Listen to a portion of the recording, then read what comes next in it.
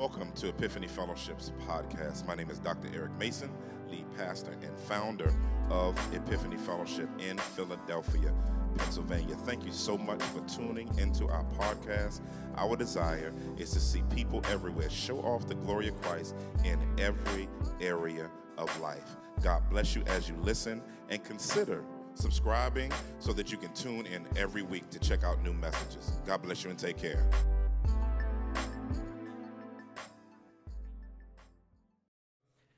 As was mentioned, I teach evangelism. And one of the things I'm looking at as I'm teaching evangelism is how much the world has changed, how much our culture has changed, and that how are we going to communicate the gospel in a time period when these kind of changes are occurring. The global Christianity is changing, the American Christianity is changing, so many different things that are changing. But I'm reminded that when Jesus taught, he told stories. When Jesus taught, he communicated the gospel through narrative and through stories. So what I want to do today is to look at the book of Haggai, chapter 2, but also tell you the story of my life and how Christ worked in my life and the narrative of my life as well. I like looking at passages like Haggai. These are kind of obscure Old Testament passages. I did a commentary a couple years ago on Lamentations. And exactly, yeah, some of you are chuckling. Lamentations, why would you do a book on Lamentations? That's exactly what my wife said. I spent 5 years working on the book. She said, you're going to sell 4 copies. Because who wants a book on Lamentations? Seriously. Why couldn't you do Romans or Ephesians, something that's going to sell more than 4 copies? But I like looking at Old Testament passages because you see the basics of God's truth in the Old and in the New Testament. And in a book like Lamentations or a book like Haggai, you get to see the whole scope and canon of Scripture, how Christ is evident, how God is evident, and the scope of human history, God is at work. And so we're going to look through this in Haggai chapter 2 at the scope of human history and how God is at work in the book of Haggai. Let me pray for us before we look into the text together. Lord, I'm thankful for this congregation, thankful for the work that you have already done and begun. We believe that you are faithful to continue to bless this work and this ministry. Thank you, Lord, for the groundbreaking work that is happening here. May you continue to flourish your presence here in this midst, and we ask that in this time, may we find ourselves in your holy presence through your word. May we be changed not by my words, but by the word of God itself. We pray this in your name. Amen. Amen. So I want to talk about the book of Haggai, give you a little bit of background and the historical context of the book of Haggai. Some of you know the longer history of Israel. Israel becomes a great nation under 2 very prominent kings that we're familiar with, King David and King Solomon. David was a brilliant military and political leader. Under King David, he expands the borders and boundaries of Israel, and it becomes a superpower of its region because of his military and political prowess. Solomon takes over from his father, and Solomon is actually a brilliant economic leader. And so through his economic policies, Israel's power also grows now on an economic level. So at the height of Israel's power, both militarily and economically, Solomon, as we know, builds a temple. And this temple represents the majesty and glory and splendor of Israel and the God, of course, who brought all this glory to Israel, Yahweh.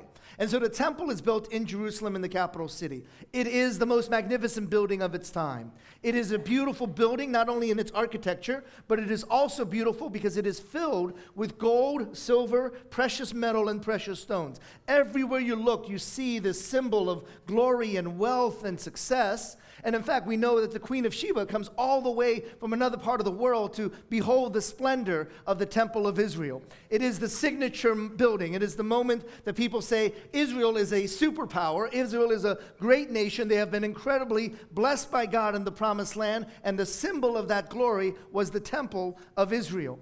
Now, sadly, we know that the Old Testament doesn't end there with the glory of Israel and the glory of that beautiful temple filled with gold and silver. Well, we find out instead that the subsequent kings following David and Solomon are not as godly. In fact, they start falling away from God. They start worshiping idols. They start disobedience towards the 10 Commandments and towards the book of Leviticus. And so they operate under this disobedience towards God. And as a result of that, God needs to bring punishment upon the nation of Israel. First, the Assyrians are sent and they wipe out the northern kingdom. And then the Babylonians come and they wipe out the southern kingdom. And then eventually the Babylonians conquer the capital city of Jerusalem. Now, the Babylonians were not happy that Jerusalem took that long to conquer. And so they said that Israel would never rise up again. They would never be a threat to us as a power ever again. So they went and destroyed everything about that nation. They burned the crops in the field, and they salted the fields, so that a land once flowing with milk and honey became a barren desert and a wasteland. And so Israel, that has once been this great nation, was now reduced to poverty level. Not only that, the Babylonians had a way of destroying their civilization by taking people from their homeland and sending them into exile. And we know the story through Daniel and his friends of these the citizens of Jerusalem taking away into exile in Babylon. So there's nothing left of this nation. And of course, the greatest symbol of Israel, their temple, had to be destroyed. So, of course, they go in and they take all the gold and silver and the precious metals and precious stones. They loot that whole building. But they don't want to just loot the building. They want to destroy it. So they tear apart the timbers and the rocks. And it's just left as a pile of rubble, a debris, a junkyard. If you've lived in the city long enough, you know that there are these vacant lots where you just see piles of garbage and junk and debris. That's what the temple would have looked like. This once great symbol of their glory and their power, Israel had seen this temple and said, this is why God has blessed us, because of this temple. All of that was gone. The gold, silver was gone. The building had been torn down, nothing left except a pile of rubble, a junkyard filled with debris. And it is in that moment that God is going to begin to speak to Israel. Now, they go away into exile. They come back from exile. God, in his amazing grace, allows Israel, forgives them, and allows them to come back to the promised land. But when they come back to the promised land, they try to rebuild that temple. Now, you got to remember, these are not wealthy people anymore. These are not powerful people. They are refugees. They are people with no resources. So they try to fix up that temple. They move a piece of rubble from here to there. They clear up the debris as much as they can. But at the end of the day, it looks like a shack. It looks like nothing you would want to actually worship God in. It's just a pile of rubble. It still looks like a junkyard. And in that moment, the Israelites are at their worst moment in their history. Yeah. They're realizing that they are nobodies. Yeah. They were once a great nation, and now they are no longer a great nation. Yeah. They once had a great temple, and now they just try to worship in this pile of rubble. So you see this image of the most deeply broken people you can imagine.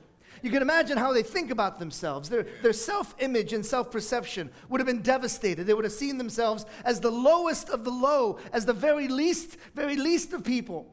And it is into that reality that God shows up. Yeah. And this is the truth of the gospel. Yes, that we can try to do all these great things, but at the end of the day, sometimes when we are the most broken, when we are the most downcast, that is when God shows up. God shows up in our most broken places. When I was a young kid, hard to tell now, but I was a cute baby. I know, it's hard to tell now. I was a really cute baby. I am the fifth child of 6 children. I have 3 older sisters, an older brother, and a younger brother. My older brother passed away of leukemia when I was young, and then my younger brother died of a congenital heart defect within a couple of weeks of his birth. So I'm the only surviving child of a family of 6, and so I'm the only son, but also the only surviving son and the youngest of that family. So in that sense, it's a recipe for disaster because I'm the youngest, the only son in an Asian family. I was spoiled rotten is another way of saying that. So I grew up in this family where I was, as the only son, as the youngest, my parents really wanted me to succeed in life as the heir of the family. And so they put me into 2nd grade when I was 5 years old to accelerate my education. As soon as I could walk, they put me into martial arts, Taekwondo, and by the age of 5, I got my black belt. So they really wanted me to do well. They really wanted me to do well. And one of the things is that they wanted me to actually try my hand in acting and modeling. Like I said, I was a cute baby. And so, I don't know if y'all remember Star Search. Yeah, y'all remember Star Search? They used to have a little section for the cute kids to come out there, and there's a show called Toddlers and Tiaras where little girls, they have these little pageants for children. Well, in Korea, they have a boys' version of that. And I entered the boys' version of the Star Search for 5-year-olds. So I'm 5 years old, and I enter the contest to find the cutest boy in Seoul, and I win first place. And that bumped me to the national competition, and in the national competition, I finished in second place. I was runner-up. I blew it in the bathing suit competition. That's what did me in, the bathing suit portion. Now, what that did, though, was it actually launched a modeling career for me. So because I did well in these competitions, I got these modeling contracts to do print ads and television commercials and appeared in soap operas, and they made little calendars out of pictures that I've done. In fact, I'm not making this up. Last year, I know y'all are looking at me like, no way! I'm not making this up. This past summer, I took my family to Korea for vacation. We go to this little souvenir shop, and they sell postcards there. And I see a pack of postcards, 20 postcards. So why does this picture look so familiar? So I open it up. I look at the postcards. 3 out of those 20 postcards are pictures of me in them. I'm not kidding. Go to Korea and look for my postcards. So that was my life in Korea. I was a black belt in Taekwondo. I was doing well in school, and I was a child model and a television star. But when right after my 6th birthday, my parents decided to move to the United States. And that's when all the good things ended for me when I came to the United States. First of all, because my English wasn't good enough, they had me not going to 3rd grade, which what I would have done when I was in Korea. They had me go down to 1st grade because they said, your English isn't good enough. We're going to actually set you back. The type of martial arts that was offered in my neighborhood was not the type that I had in Korea. So they said, you're not a black belt anymore. You're a yellow belt. As for my acting and modeling career, this is before Gary Coleman and Arnold. They weren't looking for cute ethnic kids at that time. That was not the thing. So my modeling and television career came to a screeching halt, as there was nothing for me to do on American television at that time. Now, so everything that was kind of important to me, my life that was filled with gold and silver, almost overnight, all of that was gone. Now, when you're 6 years old or 7 years old, you can recover from that. You know, your 6-year-olds are pretty resilient. They can get over those kinds of things. But another thing happened in our family, which was my parents started to have some marital problems. And I realize now, many years later, that a lot of that had to do with my dad as an immigrant man who was seen as an outsider. And because he maybe didn't speak English as well, he was a brilliant man. He was an artist, was a brilliant artist, but he couldn't keep a job because he thought he was smarter than his bosses. And his bosses were like, no, you're just a poor immigrant. You're a stupid immigrant. You don't know anything. And so he was put down at work, and he would oftentimes quit jobs or had difficulty keeping a job because the people at work would look down upon him and diminish him. Even though he knew he was a gifted and talented person, the people at work didn't see him that way. So he had a lot of trouble keeping a job. He started his own business, but the business didn't do too well. And so that meant that my mom had to start going to work, and that created a little bit of tension in the household because some of the dynamics that were typical in an Asian family got disrupted when both my parents were starting to work and my mom was actually making more steady income than my dad was. He felt very offended as a male, and it really created a tension. And they started arguing a little bit more. So when I was about 9 years old, my dad left my family. He disappeared. I had no idea where he went, but he left my family. And because he was giving some income, it meant a real socioeconomic drop for us. We couldn't really afford to where we were living. My mom had to take on a second job, and we ended up moving to a rough neighborhood in Baltimore. Sorry, that's redundant. A neighborhood in Baltimore. So we ended up living. Hey, I'm from Baltimore. Baltimore. So we moved to this neighborhood. It was a inner city neighborhood. What was interesting was that all of us in that neighborhood were poor. We had that in common, but we were divided along racial lines. So there were poor blacks, poor whites, and poor recent Korean immigrants.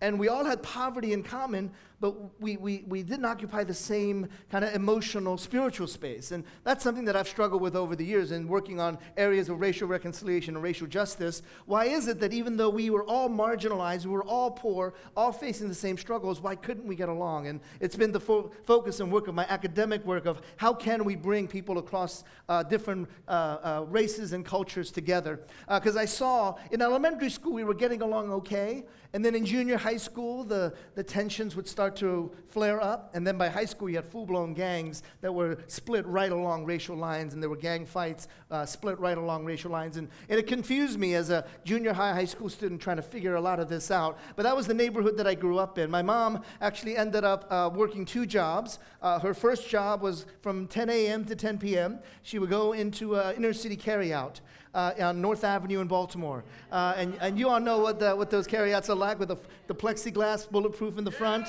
and a little lazy Susan with food and the money goes back and forth. Well, that's where my mom worked, and she would work from 10 a.m. to 10 p.m.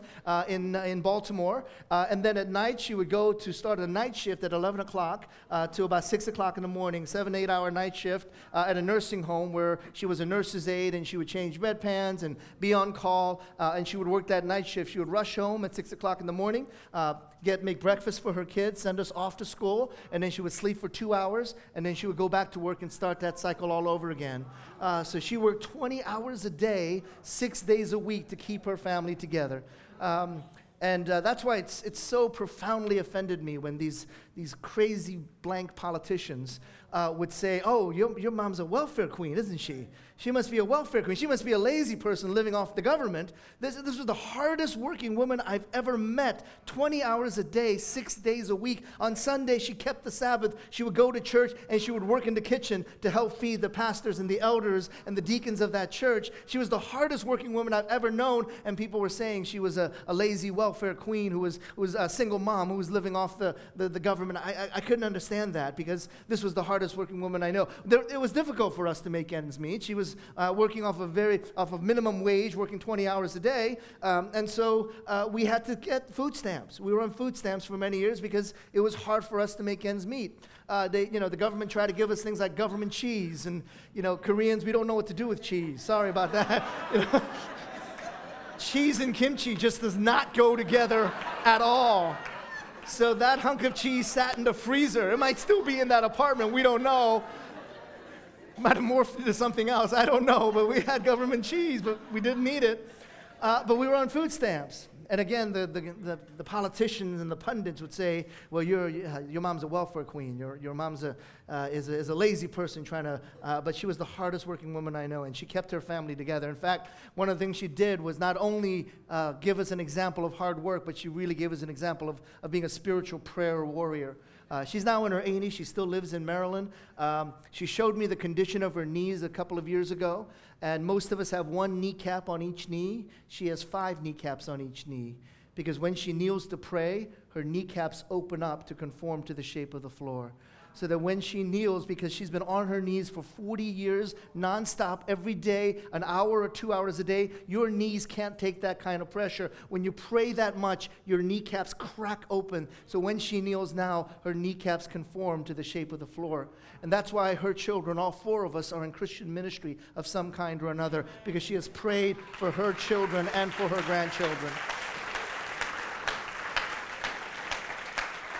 Hallelujah.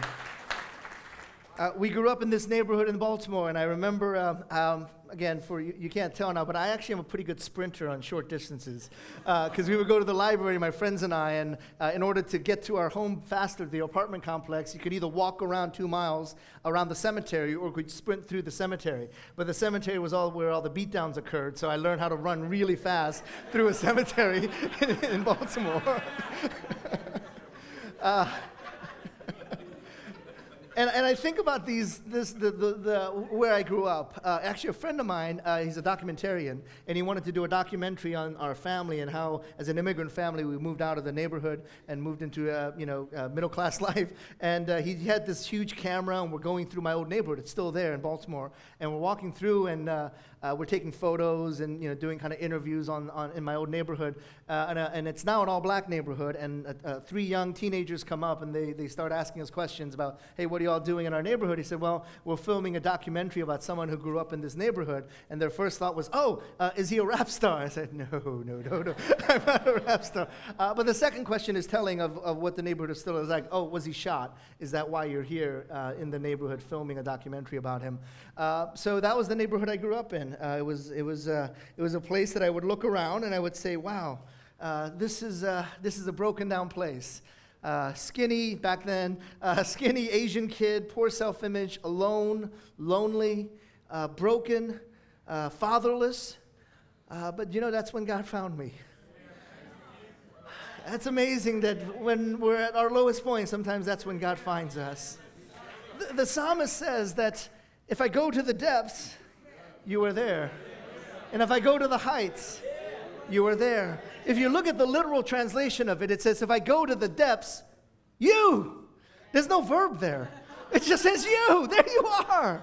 And if I go to the heights, you.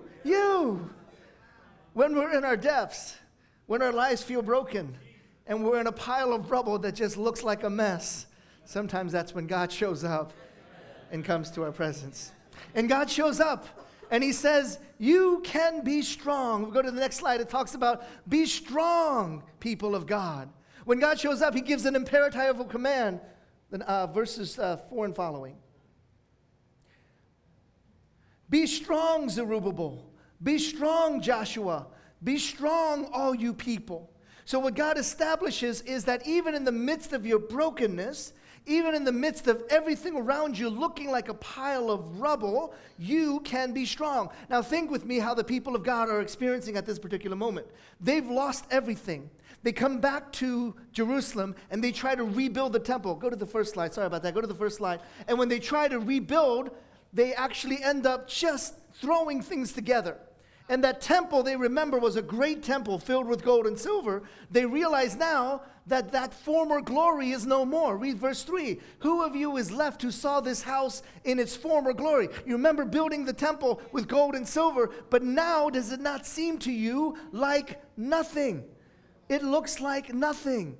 Because all they could do, they have no gold, they have no silver. They just took piles of rubble, rearranged it, and said, this is now the temple of God. It seemed like nothing in comparison to the glory of the former temple. And in that moment, God says, be strong.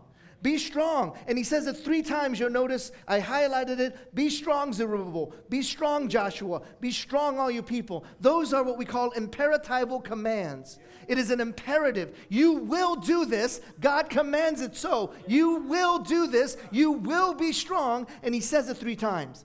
Now in the Bible, when you get the imperative, which is a command, you will notice that it's followed up what we call the indicative. So every time God gives a command to do something, he will give you how you can do it. It's an amazing thing about the scripture. God doesn't just say, well, be holy, and then, well, forget about that. Just try it. He tells you, be holy as I am holy. He gives you a description. He says, be strong, and I will give you the indicative or a clear reason why you can be strong. So in this passage, when God says 3 times, be strong, be strong, be strong, gives you 3 commands, he will give you 3 reasons why you can and will be strong. The first reason is found here in verse 5. You can be strong, Israel, because this is what I covenanted with you. My spirit remains among you. This is powerful because the word there, the key word there is the word covenant. Now, in the old times, in ancient Near East times, when you saw a covenant between a lord and a peasant, the lord had complete control over that covenant. The peasant had to do all the work in order to earn the master's favor. The Lord and the sovereign had complete authority and would say to the peasant, you will do the following 15 things, and you will earn my favor, and then I will protect you. You will have to earn your covenant with me. That's why we call this a covenant of works, because you've got to work to meet up the standards of that covenant. Most relationship between a higher power and a lower power operates under what we call the covenant of works. You've got to work to earn the favor of God.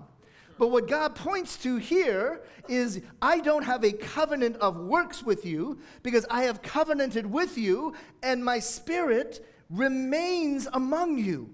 Now think about the context with me. What have the people of Israel done over and over again? Disobeyed, idols and false gods, all the things that they weren't supposed to do, Israel did.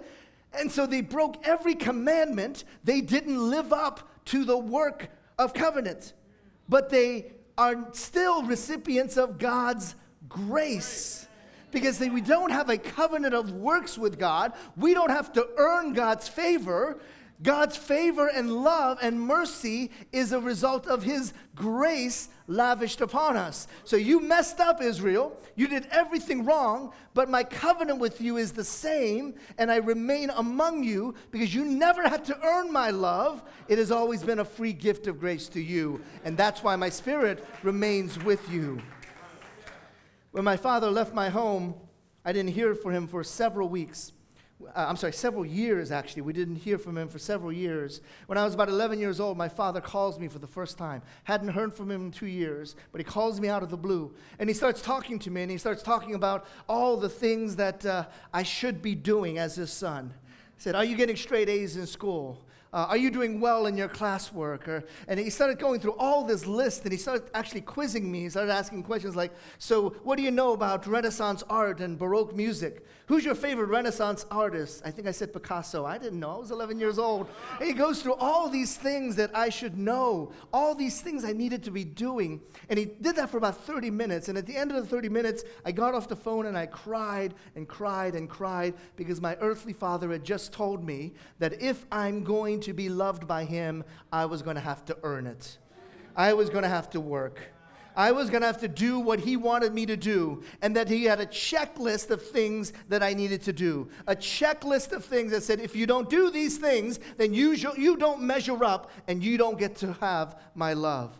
You don't get to have that. Now, as an 11-year-old, you don't know what to deal with that kind of information, so you internalize it, and you create a tape in your mind, and you start playing that tape over and over again as you grow older and older. And you start playing the tape of, I'm not good enough.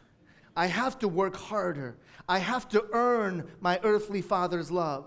So that's what I started to do. I started getting good grades in school. I got into the school that I wanted to get into. I did all the things that I thought would earn my earthly father's love. But then when I became a Christian, you translate that over into your spiritual life. And now I'm trying to earn my heavenly father's love. And so I said, what do I have to do? I have to do well in Christian churches. I have to go to seminary because that's what really good Christians do. That must be on my checklist. And I got to go to a mission trip. And I got to do all these things for God because I have to earn the favor and love of my heavenly Father. But you know what happens when you try to do that? The list gets longer and longer. And the failures and the things that you do bad is longer than the things you do well. And all that negative stuff that you have in your life, it starts accumulating into a much longer list of failures. In fact, I had such a comprehensive list of my shortcomings and failures. My last year in seminary, I said, I'm done. I'm not going to be a pastor. I'm not going to be a minister of the gospel. Look at all this messed up thing. Look at this long list of problems and sins in my life. There's no way that God could use me as a vessel and as a servant. Look at this incredible long list of failures. So I told all my friends in seminary, I'm actually going to drop out, or I'm going to finish this degree, but I'm not really going to be a pastor anymore. I'm not going to pursue what it means to be a minister of Jesus. And so it's good to have friends. My friends noticed this and said, hey, we're going to go on this retreat and conference. It's in Canada. Do you want to come with us? I said, well, yeah, I guess so, because they have good Chinese food in Toronto. We'll make it a trip. So we took a trip out to Canada, and it was one of those conferences where they come around and they pray for you individually. The room wasn't much larger than this, and so everybody's kind of standing. They got rid of all the chairs, and people are standing, and they come around and pray, and people started falling as God's Spirit fell upon them, and I'm in the back, because the last thing I want right now is prayer. The last thing I want is to do business with God, because in my mind, I'm knowing that when I'm going to do business with God, He's going to tell me everything I've done wrong. Because I've got this list of all of my failures, and He's going to remind me of that. So I went over into a corner, and I fell on the ground, and I was trying to hide from people on my knees, and eventually the group of prayer warriors come and found me in the corner, and I was trying to hide from them, so I was on my knees, and I had my head in my hands, and I didn't want them to pray for me, because I knew if they prayed for me, I was going to break down and cry. And so I started praying, God, I'm such a failure. I've messed up so much. Look at this list. Look at this list of all the ways that I have messed up, all the ways that I have failed you. Look at this list of all the ways that I have turned against you. I'm so messed up. Look at this list. Look at this list, God. And it was one of the few times in my life that I actually heard the audible voice of God. And the voice of God said, what list are you talking about? What list are you talking about? I have never kept a list. As far as the east is from the west, I've removed my transgressions from you. His is the kind of love that keeps no record of wrong. You've kept the list. I don't have that list for you, because my covenant with you is not a covenant of works. It is a covenant of grace. It is a covenant of grace. We cannot earn the Father's love with our works. He chooses to lavish His love and His mercy and His grace upon us. So be strong, for His covenant of grace is with you. Be strong, because He will bring to your life the whole of creation power. In the next verse it says that this is what the Lord Almighty says, in a little while I will shake the heavens and the earth, the sea and the dry land. I will shake all nations. The silver is mine and the gold is mine. Through this passage, God is pointing out that He put all the world together. He put the stars in their place. He made the mountains and the seas. Everything that you see in this world, God has created. And He reminds us that you can be strong, because the same power that put creation in place is the same power at work in you. The same power that caused the stars to shine and the mountains to raise up is the same power that is at work in you. And God will bring into your life, be strong, because God will bring into your life the creative power, the spirit power He's going to bring into your life. My wife and I have been married 21 years this November. Hey, praise the Lord. Praise the Lord. We have 2 children, Anna and Elijah. When Anna was 1.5 years old, she was diagnosed with a blood condition called neutropenia. If you know anything about the white blood cells, there are multiple components, but the neutrophils in her blood, which is a component of her white blood cells, was being attacked by other components in her white blood cells. So the neutrophils were being seen as the enemy by the other white blood cells, so they were eating up the neutrophils in her body. And so what happens is that the neutrophils, in a specific task that they have as white blood cells, is to combat bacterial infections. So she's 1.5 years old, she's teething, and so there's all this bacteria in her mouth. She can't fight that infection because her neutrophil level dips. Let's say the average neutrophil is about 1,000, her numbers were down to about 200. So because she couldn't fight the infection of the bacteria in her mouth while she's teething, her fever would spike to 104, 105 degrees. There are mild versions of neutropenia. She had a chronic, extreme version of neutropenia. So every week we were in and out of the hospital. Her fever would spike. We would rush her in. They would pump her full of antibiotics, pump her full of IV fluids. And I don't know if you've ever had a child, a 1-year-old in a hospital where they're getting needles stuck in them and they're looking at you in pain. It is the worst, most helpless feeling as a father to see your child go through that. And we were doing this every week, every other week. We're in and out of the hospital, and her fever would spike. We would take her in and pump her full of antibiotics to make it through that week. It was also right around this time that my daughter was diagnosed with neutropenia that my father had a stroke. My dad had come back home towards the end of his life. My mom, who is the most gracious woman in the world, said, I will take you back after almost 25, 30 years apart. They never officially divorced, but she graciously said, I'm going to take you back. I remember talking to my mom and said, Mom, don't do this. It's not going to be good. And he said, no, we're the Christians here. We're going to act in a Christian way. And so, showing amazing grace, she accepted him back. Within a month of his return, he had a massive stroke, and he was taken to the hospital. And so because they never officially divorced, she was going to be saddled with all his medical bills. So I was mad. I was furious at my dad. In fact, I went down there after a stroke, and I went to the hospital, and he couldn't talk, and he was immobilized, but I was yelling at him in the hospital. I was like, how dare you do this? You abandoned mom for decades, and then you come back, and you're going to saddle her with all these hospital bills? And I screamed at him in the hospital because I was so angry at what he was doing to our family. I went back and actually flew back and forth from Maryland and Massachusetts, where we were pastoring in Boston and Baltimore, going back and forth. Meanwhile, my daughter was in and out of the hospital. My father is in the hospital, and we were struggling with this. And the doctor in Massachusetts said that we have an experimental medication we want to try on your daughter. It's shown some good results, but we want to try this out for your daughter. And said, all right, let's do it. But the weekend that we were supposed to do that, my brother-in-law calls and says, your dad's not going to make it through this weekend. The doctor said, this is it. This is the last weekend, so you need to come down. We told our doctors, let's hold off on our treatment for our daughter, and we rushed down to Maryland to be with I go down first to be with my dad.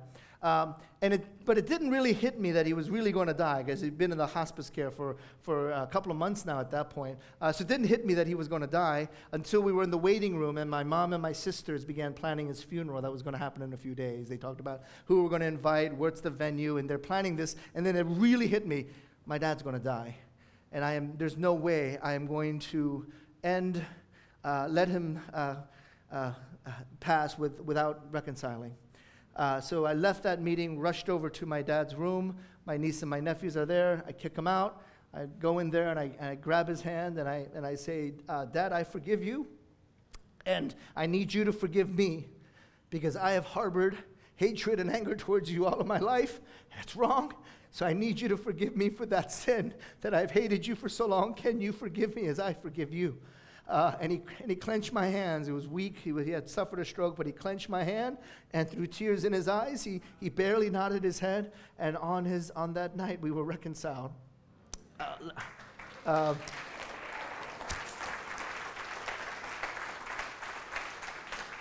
Later that evening, my daughter and my wife and my daughter arrived from Massachusetts because they knew the time was short. He opens his eyes. He sees his grandchild. He closes his eyes. Later that night, in the middle of the night, he passed away. We get back to Massachusetts, and the doctors are saying, hey, do we want to do this thing? I said, okay, let's go ahead and do the experimental treatment.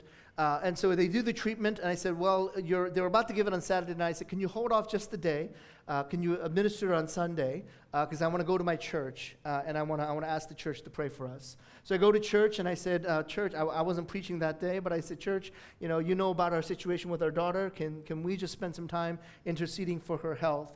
And so when I got back to the hospital, they administered the medication to her. That morning, they tested her blood level just to see where her neutrophils were at. Her blood level that morning, on Sunday morning, was 0. She had no neutrophils in her system.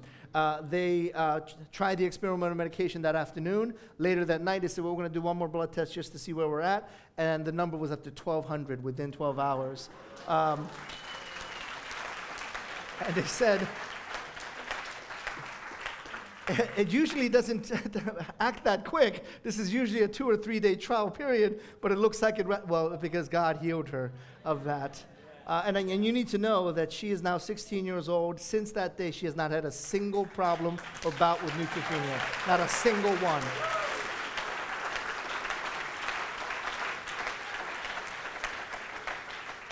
She's taller than me now. That's how it's gotten. Healthy. Top of her class, captain of her dance team. She's healthy as can be. Now, I praise God for the creative power that He sent for my family, that He moved heaven and earth and the mountains and the seas to bring healing to my daughter. But there's another part of this that really I've kind of figured out over the years, and that is that neutropenia is a type of disease that's called an autoimmune disease, where one part of the body attacks another part of the body. The body attacks itself. It hates itself and attacks itself. And I realized that in the spiritual realm, that was what I was doing in my relationship with my father. Because of my hatred towards my father, I was attacking myself. I was killing myself. And once that healing and reconcile occurred in the spiritual realm, I believe that it also came over into the physical realm and brought healing to my daughter. That those things are not disconnected, that sometimes the healing we need in the spiritual realm will also translate over to the healing that we need in the physical realm. I believe we can be strong because God will bring His creative power, all the powers of the world, upon you so that you can be strong. The third be strong comes in the next passage where it says, what is desired by all nations will come, and I will fill this house. Now, what he's talking to specifically here, this house, is that pile of rubble we were talking about earlier. The debris that was just kind of thrown back together to try to make the temple. It looked like garbage. It looked like a heap. And the passage says, I will fill this pile of rubble with glory. In fact, he goes on to say that the glory of this present house, this ramshackle hut, is going to be greater than the glory of the former house. And everybody say, what? That's not possible. The former house was Solomon's temple. Gold, silver, precious metal, precious stones, every good thing you can think of. And you're telling us that this heap of rubble is greater in glory than the glory of Solomon's temple? And the answer, of course, is because the desired of all nations will show up to that temple. Who is the desired of all nations? Sunday school answer. Who is the desired of all nations? Jesus! Jesus. And history teaches us that indeed this temple that was a pile of rubble is the exact temple that Jesus will show up. And as soon as Jesus shows up and enters that pile of rubble, I don't care how much gold, silver, precious metal, precious stones Solomon had, that's garbage and rubble compared to the glory of a temple filled with the presence of Jesus. That's the glory of the temple of God when Jesus fills that temple. Jesus fills that temple, the temple that is a pile of rubble. And I want to tell you that you might look at your life sometimes and say, where did this rubble come from? Where does the debris and junkyard that I'm living in come from? And you might compare yourself to gold and silver of your friends and the gold and silver of your neighbors and say, how did I end up in this pile of rubble? But when the living God is in your temple, there is nothing more glorious. I went to an extremely competitive college, Columbia University up in New York, and the students are really competitive with each other. And so I led a senior Bible study. I was a senior in college, and I led a group of freshmen in my Bible study. And one kid, a really great kid, I really liked him. He was actually a pastor's kid who was a really good kid, but I knew for sure that I was smarter than this guy. Remember that as the story goes on. I was smarter than this guy. But he did really well in college, and he went off, and he got this really plum internship in Switzerland, in Geneva, as a banker.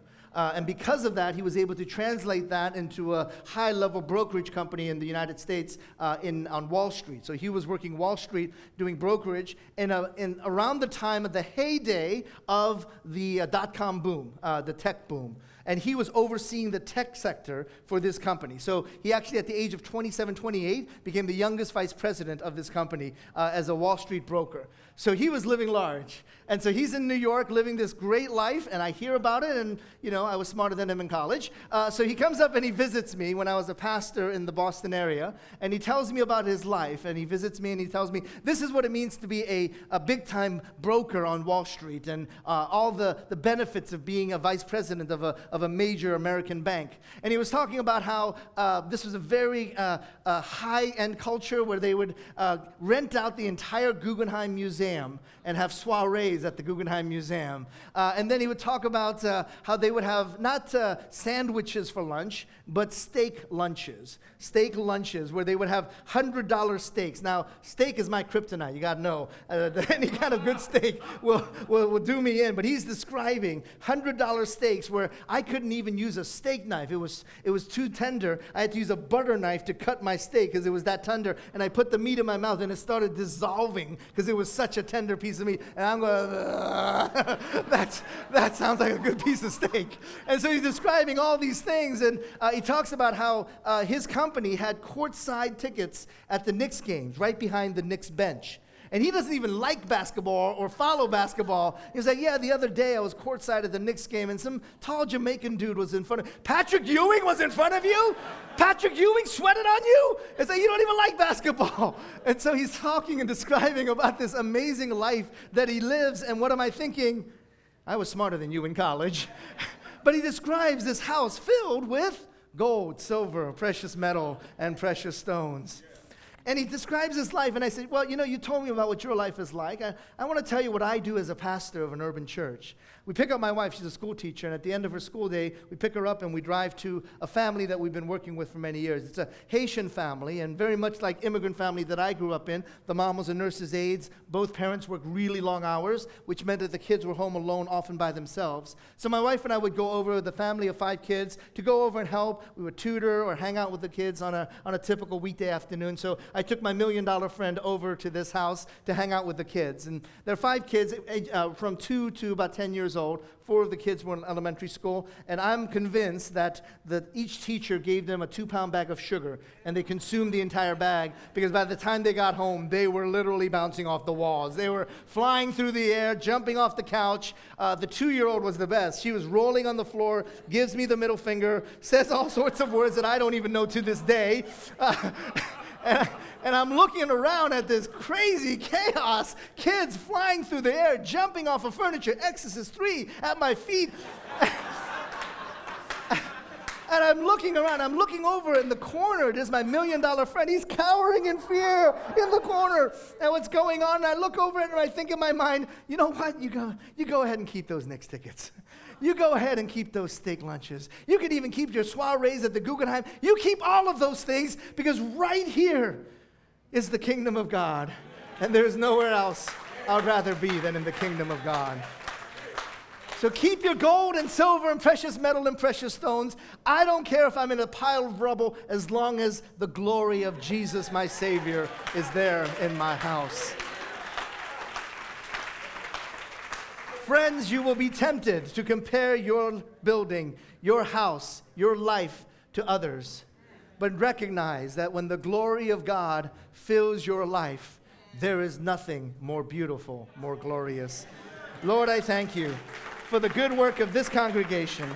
I pray for the ongoing outpouring of your Spirit, that we might know what it means to be filled with the glory of the living God. And may our house be filled with your glory and your glory alone. For it is in your name we pray. Let the church say, amen.